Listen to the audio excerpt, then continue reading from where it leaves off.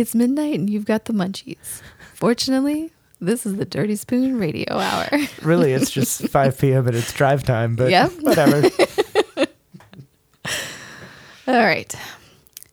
From WPVM-LP in Asheville, you're tuned to the Dirty Spoon Radio Hour. I'm Catherine Campbell. And I'm Jonathan Ammons, and this is Francis Cone. 93 or 94. When your father won his war. All the walls stopped closing in. But he had gotten used to them. And you had gotten used to men.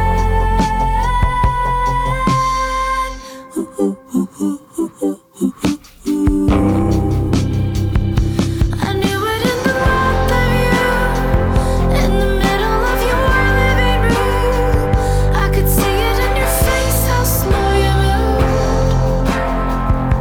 You read it in a magazine, the strangest thing you'd ever seen. You were only 19 when you held your breath to try.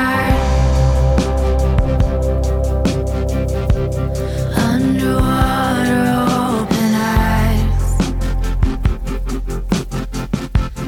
In the hotel of your dreams,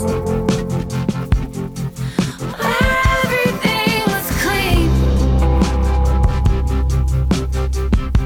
but you'd forgotten how to see all that you want, all that you need. I knew it in the mouth of you, in the middle of your living room. I could see it in your face, how slow you move. You read it in a magazine, the strangest thing you'd ever seen. You were only 19. You were only 19. You were only.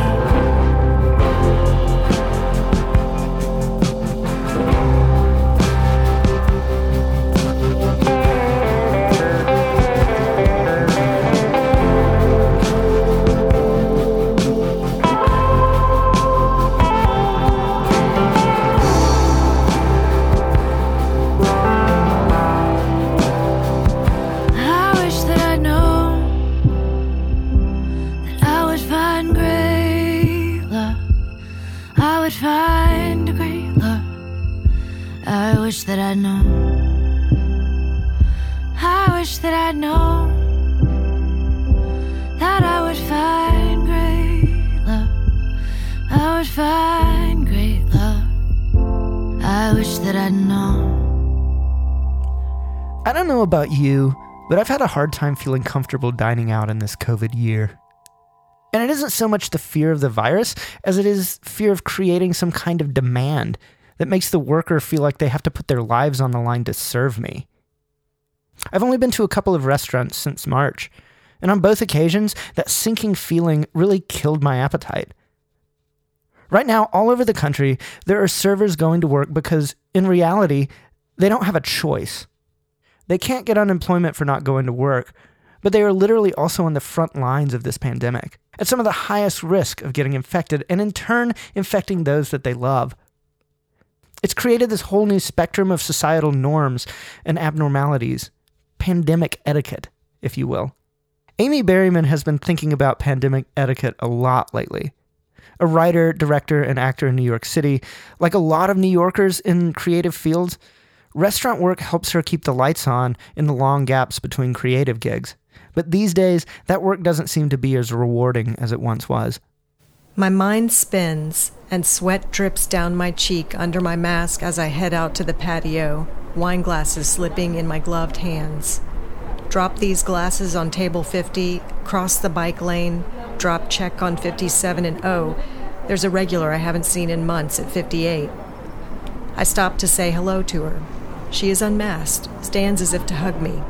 I back away instinctively, and she, flustered, sits back down. "How have you been?" she asks. I swallow, nod, glance around, then step towards the table as a bike almost clips me. I'm well, I lie. How are you?" "I bought a house in Jersey. I'm moving." "Oh, that's great. And how is everything here?" I nod again, look into her kind eyes, and think, maybe I can be honest with her. I mean, it's been tough, being back, this whole setup out here. As I look around at the spread out tables and the August sunlight, I think back to my job before the pandemic, the best service job in New York City, a true diamond in the rough. In the days before the pandemic, I stood behind a bar and poured wine, talked about wine, ran food. I didn't split tips with too many people, didn't have to travel too far to my tables. I was fed well, and it was easy, great money, great people. As a writer, it gave me space in my brain to create. It wasn't hanging over my head. It wasn't hurting my body. God, it was good. Now, by necessity, everything is outside. I'm a server on a large patio.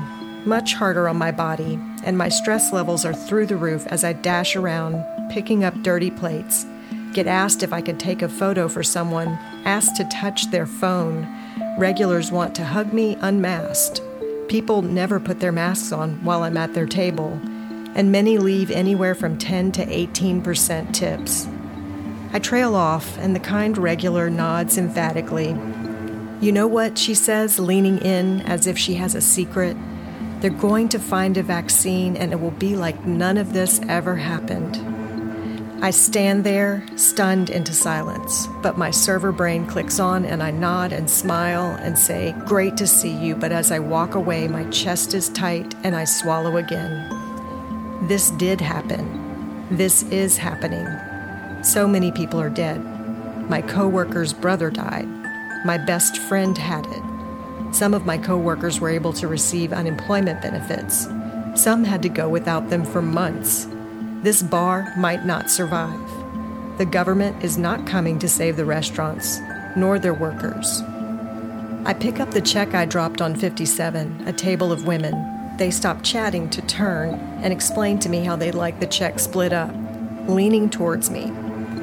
I listen, but my mind has also put a filter over my eyes, so that all I see are the droplets from all those diagrams about what wearing a mask does to protect you. I imagine the droplets coming out of their mouths, floating up towards me into the sun, which hopefully is dissipating any virus particles, but who knows? We know so little about the virus still. I think about the droplets all the time. I take the check. A couple approaches me on my way inside, both masked, and asks for a table. I gesture to where they should sit, table 54. I run inside, still processing the unmasked women and the regulars' call to forget this ever happened. I am exhausted by this attitude, the desire to erase the loss of the past 6 months that is present every time I approach a table. I, too, long for normalcy, but it is as if people believe that the tables they are sitting at have some kind of magical bubble around them, that I am there to serve and protect them when I've really just signed up to bring them a glass of wine. I want to expect that they will have concern for my well-being in return, but with over 10 years in the service industry, I have forced myself to set my expectations low. This pandemic is challenging that mentality. The more injustices that are uncovered, the harder it is for me to keep my expectations low. I drop the check off at 57, noticing that the women have masked up and are speaking to a woman who stopped by their table, a friend of theirs who happened to pass by. They put their masks on for her, not for me. I stop to ask the standing woman to kindly move along. We can't have people standing on the patio due to government regulations. She looks annoyed and gives a curt, okay, while the women sitting don't meet my eyes during the confrontation as they sign their checks. Little does this woman know she could cause the restaurant to lose their liquor license by standing there. I'm not bossing her around for the fun of it. I am just trying to save this damn place. I notice she continues to stand there as I approach my new table, 54. The couple at 54 has kept their masks on even as they peruse the menu seated. They ask me a question or two, then place their drink order. I remind them that they also have to order food as per New York state law, and they nod, of course, we'll look. My whole being relaxes as I walk away. That they kept their masks on while we interacted. I sadly had kind of forgotten what it felt like to be respected like that. I bring them their wine. They order food still masked. I thank them and walk away, noticing them drop their masks to drink their wine once I'm gone. Before I go inside to put their order in, I grab some of the glasses on the now abandoned 57, glancing at their checks. About 15% all around. I swallow, my jaw sets. I used to be fine with 18, but I was always mad about 15. In these times, I am insulted by less than 20. I wonder if my request to their standing friend impacted their tip. I rush inside with the glasses to put in the order, my anger boiling over. I try to push it down again. Times are tough for everyone, but servers are out here for your leisure, working hard, doing a job that allows you to pretend like things are normal, risking infection ourselves. Things are not normal, and 18 is not an acceptable percentage, much less 15. I break a glass as I set it down. The rest of the night is a blur of numbness. I've already gotten too angry to spend the whole shift that way. I turn it off and swallow it. As I work, I keep thinking about table 54. They kept their masks on when they ordered. They met my eyes when we spoke, saw me as a human being, but they didn't ask me to engage with them in some kind of unsafe way. They didn't overstay, and they tipped 30%. If everyone added a few dollars to what they normally tip, like 54 did, I think to myself, maybe it would make up for some of it, some kind of semblance of mutual aid. At the end of the shift, washing down the night with beer, I tell my coworker, the one whose brother passed away, the story about the regular who says it will be like none of this ever happened. He just shakes his head. Yeah, right. We sip our drinks, bracing ourselves for the coming weeks and months. There may be a time in the future when it may look like it did before. We all may gather together indoors again, share the same air again. That doesn't mean it won't have happened. In the meantime, it is going to get colder. What's going to happen to restaurants then? I don't know, but I hope I'll have more tables like 54. I hope things change. I hope.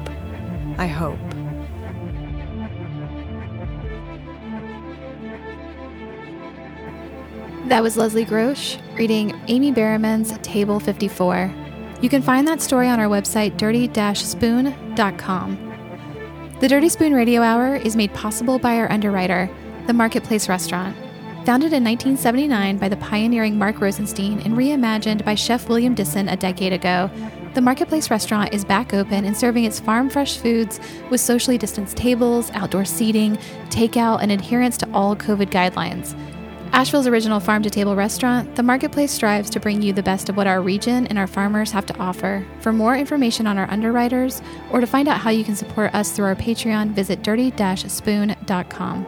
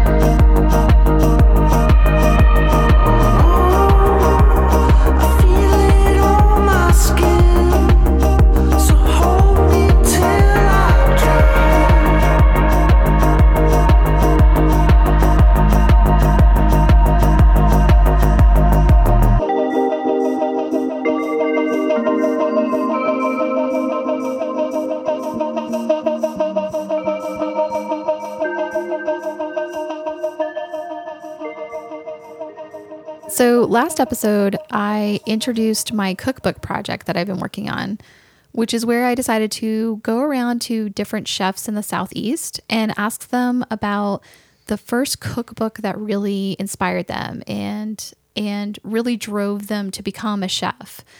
And so last episode, we visited Charleston, and this time we're returning to Asheville. Yeah. And you're talking to Jacob Sessoms, who's Yes. like, for those not in Asheville listening, if you're in Asheville, you know Jacob. He runs Table. He he just opened a new spot called El Gallo that's doing tacos.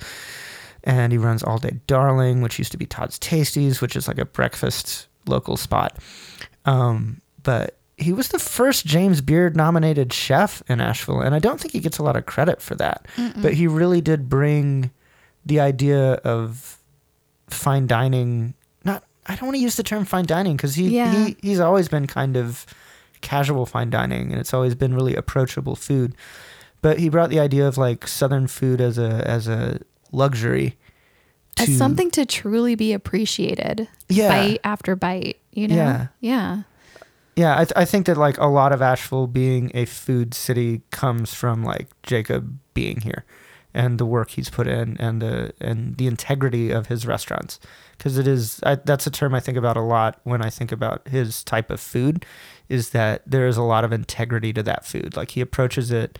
They always joke that the only thing they don't make in their restaurant is the Duke's mayonnaise. It's so true. Yeah. And any restaurant seems to call itself authentic, but I think integrity is really a word that you're absolutely right. We just don't use that enough when looking for food that is memorable. Yeah. Yeah. So here's Catherine's conversation and story about Jacob. When Jacob Sessoms moved to Asheville, North Carolina from his hometown of Nashville, Tennessee in 1993, he knew he wanted to be a chef. But unfortunately at the time, there were no schools in the area where he could learn the necessary skills. So I went to the French Culinary Institute in Manhattan and worked in the city. And it was at a time where I could actually teach my chef and sous chefs in the restaurants I worked in New York how to make biscuits.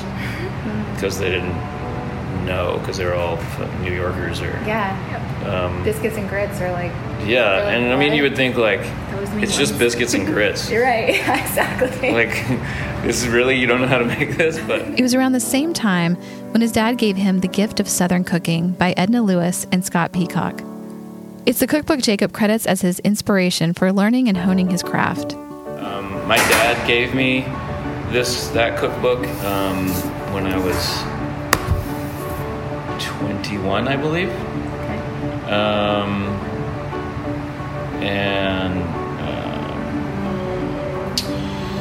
My dad is why I'm a cook. And so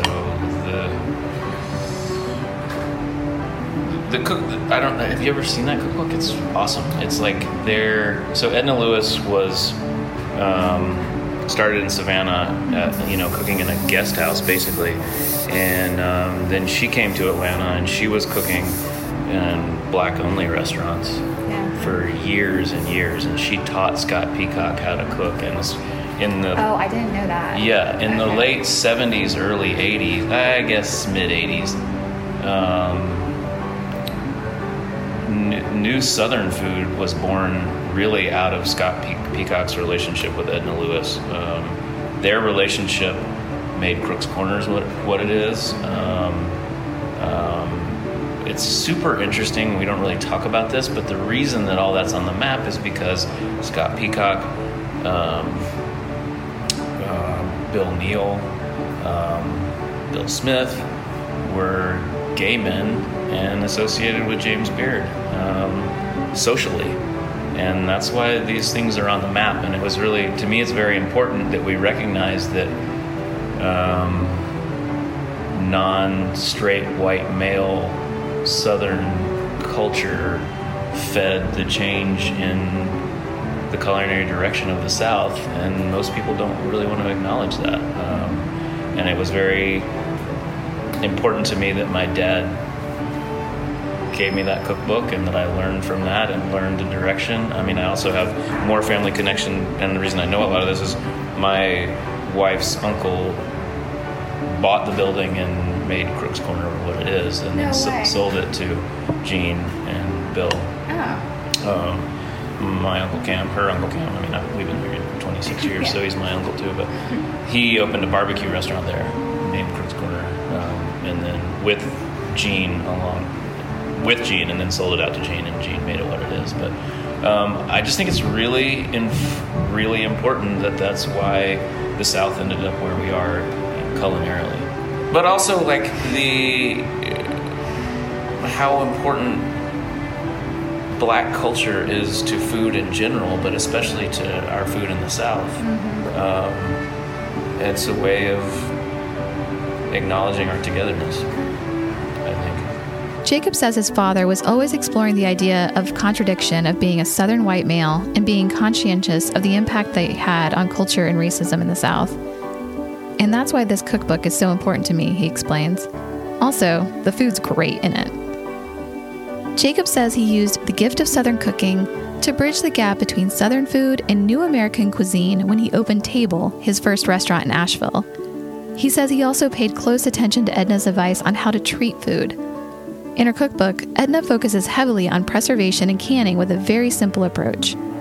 Take a few good ingredients and just don't screw them up, Jacob suggests. When vegetables are good, just treat them simply and let them show their flavor. You know, I mean, it explores real Southern food. There's nothing groundbreaking at all, but it's built around, for lack of any better way to say it, farm to table eating, which I don't really like that phrase. Because it's just about? It's brand new. Yeah, right, exactly. It's just how you're supposed to eat. But I think that we, especially in Southern food, we forget how important that is, actually, sometimes. Jacob has always known how he wanted to be treated as a chef and how chefs would be treated in the kitchens where he leads. The machismo culture, the you're not working hard enough culture, is wrong, he says. I'm going to take a run. I'm going to hang out with my family. I want to work around what is healthy, and I wish that was an acceptable way to be in this career. Now, with 5 restaurants under his belt, Table, The Hangout, Cultura, All Day Darling, and El Gallo, Jacob knows exactly what he wants to do when it comes to the food he serves. Thanks to advice and help from Edna, along with his personal history with Southern cuisine, the food served at Table is what he calls seasonal New American. It was always for me an exploration of both my roots as a Southerner and the big wide world. And food is sustenance and necessary, but it's also this art and the backbone of culture. That was our own Catherine Campbell with Asheville's Jacob Sessoms. You can find that story at our webpage, dirty-spoon.com.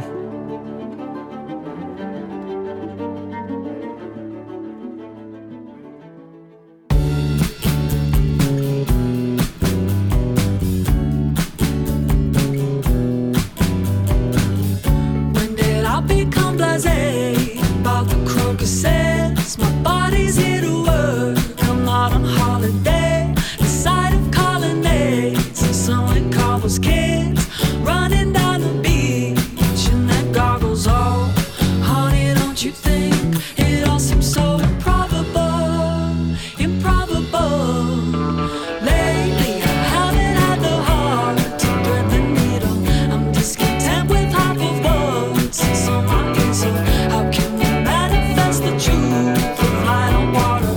Man, it's all been done before. Why even bother? Oh, honey, don't you think it all seems so improbable?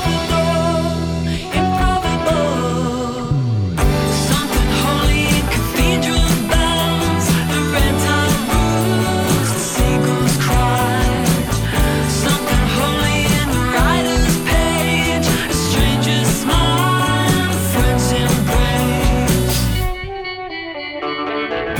When did I stop hearing symphonies in people's voices, or forget that I'm the only one who makes my choices? I lay down in the sand and didn't move for hours. Dreamt of saints and thorns amid the flowers. Oh,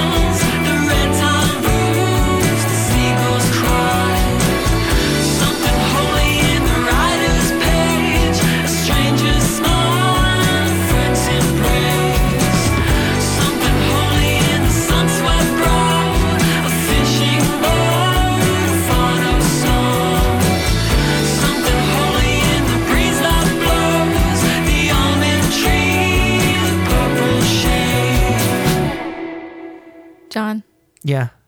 I've never had the Popeyes fried chicken sandwich. How? I don't know. There was a whole thing. I'm sorry. Like, that was a big deal. I didn't go wait in line for it. Like, I waited until after the hype was over, and then I went. But I definitely, like, my parents live right near the only Popeyes in Asheville. And I've had it like maybe 6 times since then. Wow. Yeah, I've never had one, and I'm sorry that I haven't camped out in front of a Popeyes for one. You don't have to now. You can just drive through it anytime. Okay, and it's fine. I will say, I don't understand the love of the Chick-fil-A sandwich, but the Popeyes sandwich is a thing of beauty. Like, it's up there with Elliot Moss's sandwich at Buxton for me of like best fried chicken sandwiches. Okay, you've sold me. Yeah. So Nicole Horowitz is a travel and lifestyle writer in Los Angeles, and she sent Catherine this lovely little look at the sandwich for the summertime, which is read here by Mary Rich. The humble chicken sandwich, a thing of beauty, breaded, crunchy, brioched, pickles optional. It's something frequently consumed, but something worth killing over, dying over? If you had asked me a year ago, I would have said absolutely not. Think back to August 12th, 2019. Where were you? Stuck in the middle of a summer Monday, scowling over the monitor of your crappy office desktop, atop a windswept rooftop brunching with some gal pals? No, I bet you, like so many others, were lined up at a Popeyes, Louisiana fast food kitchen for the release of their new spicy chicken sandwich. You were a front row witness to the proud birth of an innovation, the upstart grease joint's first foray into the world of chicken and bun confections in its 47-year history. There in the parking lot of a fast food restaurant, you took a single lofty bite into the bun that sparked a summer-long craze and thought, nothing will ever be the same. Popeye's spicy chicken sandwich was big that summer, first touted on Black Twitter as a revelation. Eventually, more and more fast food lovers, food critics, and casual Twitterites showed up at one of the over 1,300 Popeyes around the country. The sandwich trend grew and grew until eventually the chicken stream started to run dry. By August 27th, only 2 weeks after its initial launch, spicy chicken sandwiches were sold out nearly everywhere, sparking a number of puzzling headlines. Popeye's spicy chicken on eBay for $7,000, or even man stabbed over chicken sandwich. The internet was alight in a firestorm debate. Did this humble newcomer unseat Chick-fil-A, crowned chicken champs of the last 2 decades? As Ophelai Garcia Lawler wrote for Mike, the chicken sandwich wars, after a years-long détente, finally got spicy. But the fever pitch didn't last forever, and by the end of 2019's summer, there was a new trend to divert our ever-ambulatory attention, as though brought on by the changing colors of the leaves. In fall, there was a music release by Lizzo and the storming of Area 51, and by winter we were all cooing over Baby Yoda. Popeyes bought and breaded new batches of chickens, and we looked back and collectively chuckled at the summer food shortage, an amusing footnote in the annals of American food culture history. Somehow, despite the headline-making chaos, spicy chicken sandwich palooza passed right over me, likely because the town in Oregon where I lived then was a 40-mile drive through farmland from the nearest Popeyes. The most I can remember about the whole debate is speaking to my mother on the phone as she asked me, "Can you believe someone got shot over a chicken sandwich? People can be so stupid." "Yeah, Mom," I said, hoping we could change the subject immediately and never speak of such things as the dangers of a humble chicken sandwich again. Now think back to July 6, 2020. It was also a Monday. Where were you? 2 days after the 4th of July 2020, itself a momentously weird-feeling occasion, maybe you were watching Hamilton on Disney+, or taking a solitary hike, or boiling some sourdough bagels, in the throes of love with your newfound quarantine hobby. Me, I was in a drive-through line at Popeye's Louisiana fast food kitchen with my mother, who was squinting through her glasses and face mask at a bright, dusty menu board. 2 spicy chicken sandwiches, she shouted at the board, which did not respond. Mom, you have to pull up to the order box. She chuckled through her mask, a red, white, and blue one for the occasion, as she put her car back in drive. My mother has never been partial to drive-thrus, mostly because she has too much restless energy to slowly creep through a line in a parked vehicle. But a pandemic has pushed us back into our personal bubbles, the safe spaces of cars and houses. In this case, her house. In the intervening months between the hot girl summer of the chicken and now, things have changed quite a bit. A pandemic rocked the daily patterns of the world. Facing unemployment like so many other Americans, I moved back to my California hometown. As for my mother, as a retired neonatal nurse of 67, with regular sinus infections and minor breathing trouble, she leaves her house only once every 2 weeks for groceries. Numbers are surging in our state and our county and our town. The news, which is a constant backdrop to our innumerable weeks and months, spurts out dire warnings on the daily, but we are stir-crazy. It is hot today, over 90 degrees. We have been sitting in her house with broken air conditioning, and a feeling of despair is beginning to creep in. The one that feels like a high-pitched kettle is whistling in your chest. A questioning of the worthwhileness of mere being. With that perspective, braving a fast food establishment to get a chicken sandwich feels like a worthwhile distraction. Anything to move us past that relentless feeling of stuckness. Even the prospect of a drive-through with its slow waltz down an unfamiliar cement loop seems thrilling. So we go for it. After sitting, shouting our orders into the correct box, and more sitting, we reach the drive-through pickup window. It is plastered with signs. Masks are required, even from the window of the car. The Popeyes lobby is open to a maximum of 5 customers at one time. Masks required.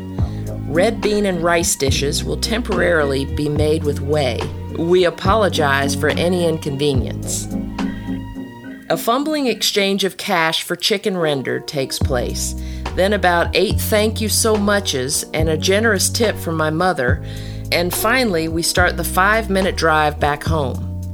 A chorus of thank yous still rings in my ears. I realize there is a deep well of shame somewhere in both of us. Shame that we are forcing work upon people in a dangerous situation for our convenience, novelty, and only partially empty stomachs.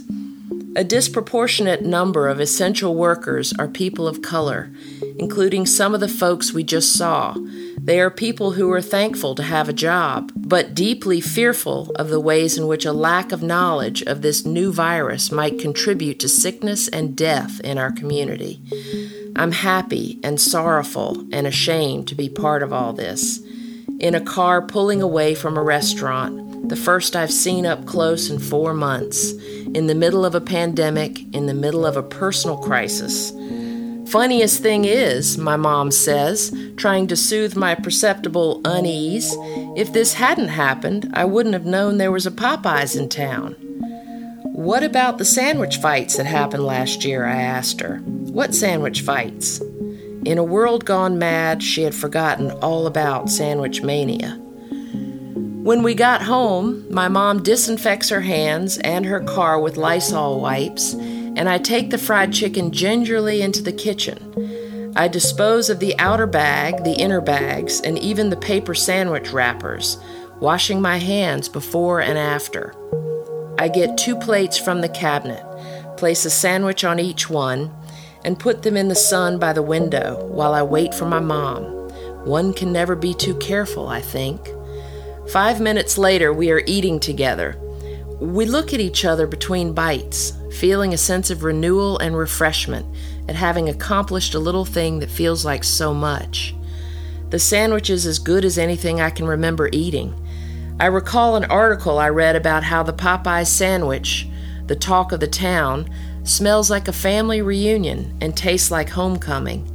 I think now, reunited with my family due to unemployment, how inadequate and even tone-deaf that statement feels.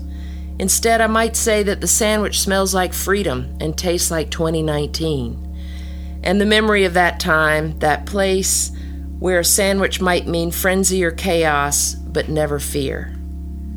The kick of the Cajun sauce seems to sizzle on my tongue, combined with the softness of the brioche, so unlike the many meals I make for myself. It is so good that I want to cry. It's good, but I don't think I would shoot anyone over it, my mom says. It's not worth dying over. And I can't help but hope to myself that we haven't done exactly that.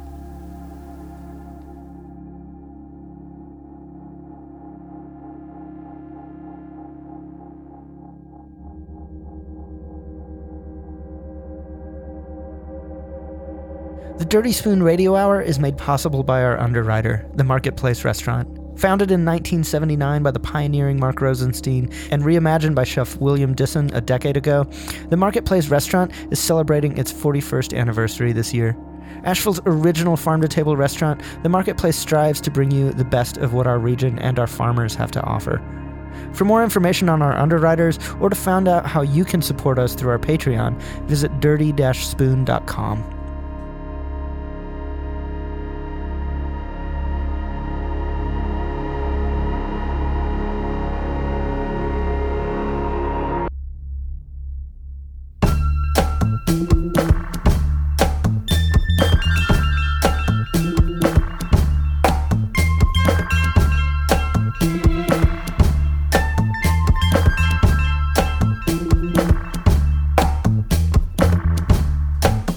Get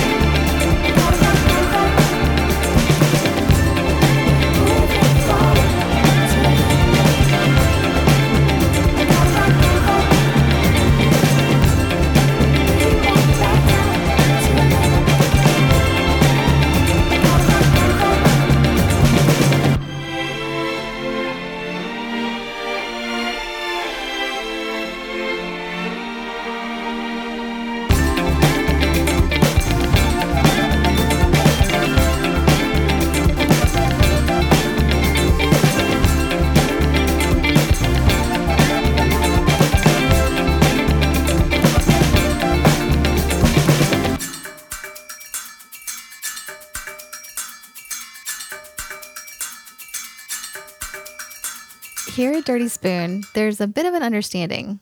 You can take us out of Appalachia, but you can't take Appalachia out of us. We're all from the mountains, and like a lot of people from this part of the South, it runs pretty thick in the blood. Appalachia is a unique part of American culture, a long stretch of mountains running from the deep South almost up to Canada. But we're stereotyped as hillbillies. Appalachian culture revolves around preservation, around self-reliance, around not just farming, but hunting and foraging. Those are two large parts of who we are. And there's a certain amount of mountain pride in that sense of self-reliance. So when Appalachian native Kim Freeman decided to break with a lot of that tradition, she got some pushback from her family. Here's Lee Glass reading Kim's story, Hillbilly Vegan. Imagine if you tuned into the Beverly Hillbillies one day and saw Ellie Mae rejecting Granny's victuals after spying ham hock bits floating in the dandelion greens. She looks at her family, picks up her pet chimpanzee, and announces she no longer eats anything with a mama. You can picture the reaction, especially from Jed, who made their fortune shooting at some food, and up through the ground came a bubbling crude. Take away the ridiculousness of that premise, the mansion, the chimpanzee, and so forth. But keep a family steeped in the Appalachian tradition of hunting and eating meat, hearing a few years ago that their daughter went vegan. If my Kentucky family measured pronouncements like earthquakes, adopting veganism was just slightly less on the moment magnitude scale than the guess who's coming to dinner reveal of my soon-to-be husband Clayton several months earlier. Resulting damages including being kicked off the 125-person guest list for my stepfather's 70th birthday. It was explained we'd be a distraction. An interracial couple at a party in Lexington in 2015 was apparently more than the genteel folks could handle. Fortunately, on that topic, they fully repented. Now my 76-year-old mother is a staunch anti-racist ally and gives no quarter to those who aren't. To be fair, it was understandable that they thought giving up meat and dairy was as unnatural as a two-headed frog. For more than 50 years, I had happily consumed animal products, as had my husband, a phenomenal self-taught cook. In our first couple of years of marriage, Clayton fattened me up, feeding me as one of his love languages, on fork-tender baby back ribs smothered in his special barbecue sauce, ham hock-infused greens, a favorite apparently not reserved for hillbillies, and to die for macaroni and cheese. He explained to me early on there's few culinary topics as serious as mac and cheese in the black community. His dish contained at least 4 varieties of cheese, perfectly cooked elbow macaroni, just the right amount of seasoning, never measured, of course, and then baked until the top bubbled up into spots of golden brown. And never, ever was mac and cheese served without being baked. That was straight up ancestral blasphemy. As a daughter of Appalachia, my father hunted in the eastern Kentucky hills and often brought home wild game, the variety depending on the season. Because squirrel season was one of the longest, I have vivid memories of sacks filled with buckshot-ridden squirrels. He skinned them on the front deck of our creekside home, sometimes preserving the pelts or the bushy tails. With the point of a small bone-handled knife, he cut off the head and slit open the chest cavity to pull out the tiny organs. Then he laid their slender, naked bodies, marked with pinprick crimson-rimmed holes, on a nearby table. My older brother hunted too. He took an academic approach to the sport, telling us that during his first year at Princeton, he studied squirrel movements from his dorm room window. We chuckled about him needing an Ivy League education to outsmart tree rodents with brains the size of the walnuts they gathered each fall. It takes a lot of squirrels to make a meal. My mom, tasked with critter cooking, would freeze them until an annual wild game feast we hosted at our log cabin guest house that was nestled against the backyard hillside. Game of all kind was served, including local favorites such as grouse, quail, turkey, deer, squirrel, rabbit, and groundhog, and more exotic big game like moose, elk, and Canadian goose from hunting trips out west or up north. Squirrels and rabbits were fried and served in a gravy made of flour, milk, salt and pepper, and the skillet scrapings left in the cast iron frying pan. Both required some care while eating to avoid cracking a tooth on a stray pellet. Our modest ranch-style home and the backyard log cabin were filled with hunting trophies. From mounted, glassy-eyed deer heads and silky soft rabbit pelts to a stuffed grouse frozen forever with its wings spread to take flight, we were surrounded by these death relics. I never thought much of it or the number of animals I witnessed being skinned, gutted, and dressed. Upon reflection, it seems a fitting atmosphere mirroring the emotional and verbal violence my father inflicted upon us. Undoubtedly, were he not already dead, my veganism would have been met with thunderous vitriol and vicious mocking. My black husband would have hastened his eternal dirt nap. Given the amount of diverse meat I consumed growing up in the hills and clearly being numb to animal slaughter that was woven through childhood, my transition to veganism was improbable. When it occurred, skepticism, even derision, was expected. But our decision was multi-layered. After doing some research, we felt giving up meat and dairy was best for our health, the environment, including animals, and could be an outreach to minority communities. It is no secret that racism permeates the U.S. healthcare system, leaving blacks and other people of color with the highest rates of heart disease, diabetes, high blood pressure, and stroke, which results in lower life expectancies and poor quality of life. We've seen the evidence of these inequities recently as COVID-19 has disproportionately killed minorities. Unarguably, better nutrition could help. My husband long shunned what he calls slave food, including chitlins, pig and chicken feet, oxtails, and neck bones, or any dishes deep fried and overly salted. Prior to embracing veganism, we already ate a lot of vegetables and fruit, so the transition wasn't difficult when combined by his cooking skills. We did it overnight. One day omnivores, the next day herbivores. We get a lot of questions like, how do you get enough protein? But what do you eat? People are surprised when we explain there's a protein in plants. As for what we eat, we consume everything but animal products.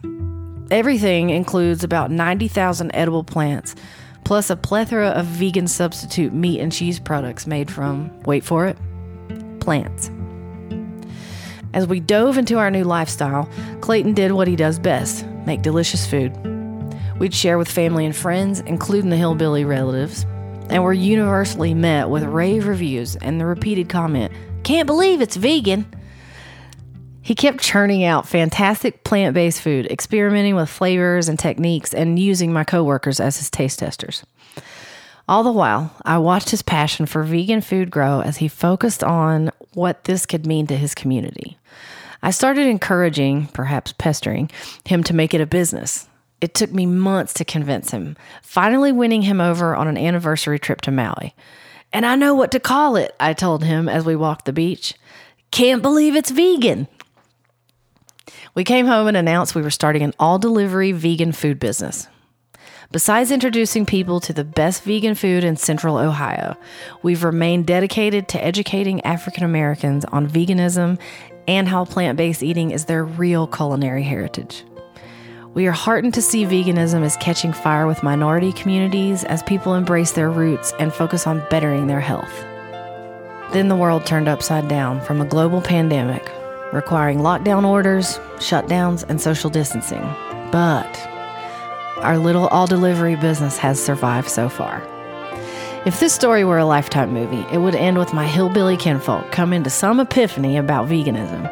We'd snack on some roasted red pepper hummus and laugh about their initial resistance. At best, we just don't talk about it, like Vegan Fight Club. They still enjoy my husband's cooking and support our business from afar. Yet we know some shake their heads and struggle to understand, but we remain committed to our choice and, like our hypothetical Ellie Mae, plan on living our remaining years refusing to eat anything with a mama.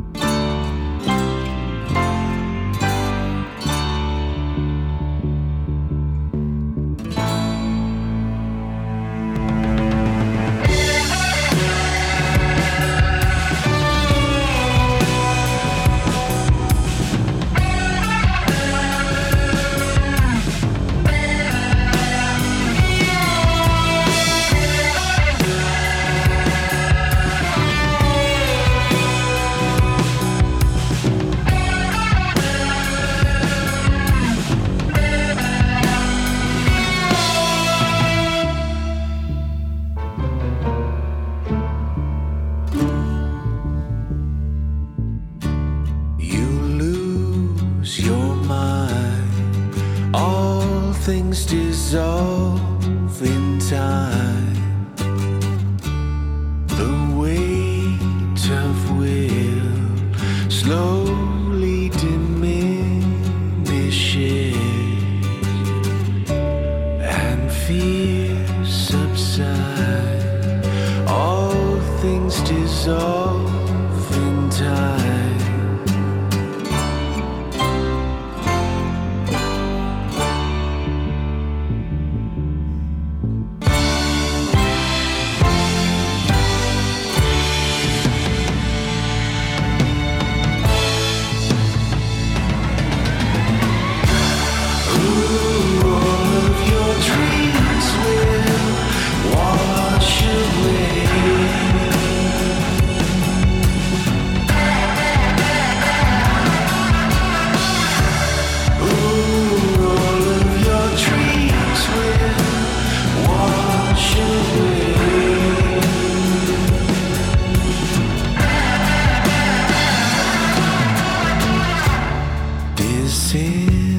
Disintegrate under the light of fate.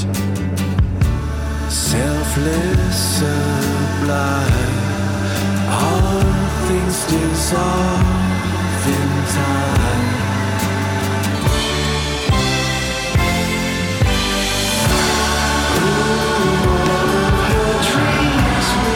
The Dirty Spoon Radio Hour is a production of Dirty Spoon Media, copyright 2020. All the text from our stories is available on our website, dirty-spoon.com. There you can also catch up on our past episodes, as well as subscribe to the show and help us keep going through our Patreon. The incredible artwork on that website is by Katrin Doza, Ashley Icomedes, Corinne Pease, Kelly Minear, Garnett Fisher, Paul Choi, and Marianne Papineau. Music in this episode by Francis Cohn, Elderbrook, Jealous of the Birds, Salt, Joe Wong, Penguin Cafe Orchestra, Charles Gerhardt, Nightmares on Wax, Michael Andrews, Uncle Tupelo, Ben Soleil, and Hem. Catherine Campbell is our editor-at-large, sources our stories, and handles our website and marketing. Jonathan Ammons is our editor-in-chief, handles the music selection, production, recording, audio editing, and writes some of the original music. Tune in next month for more stories, conversations, and music from the people who shape what we consume, right here on the Dirty Spoon Radio Hour from WPVM.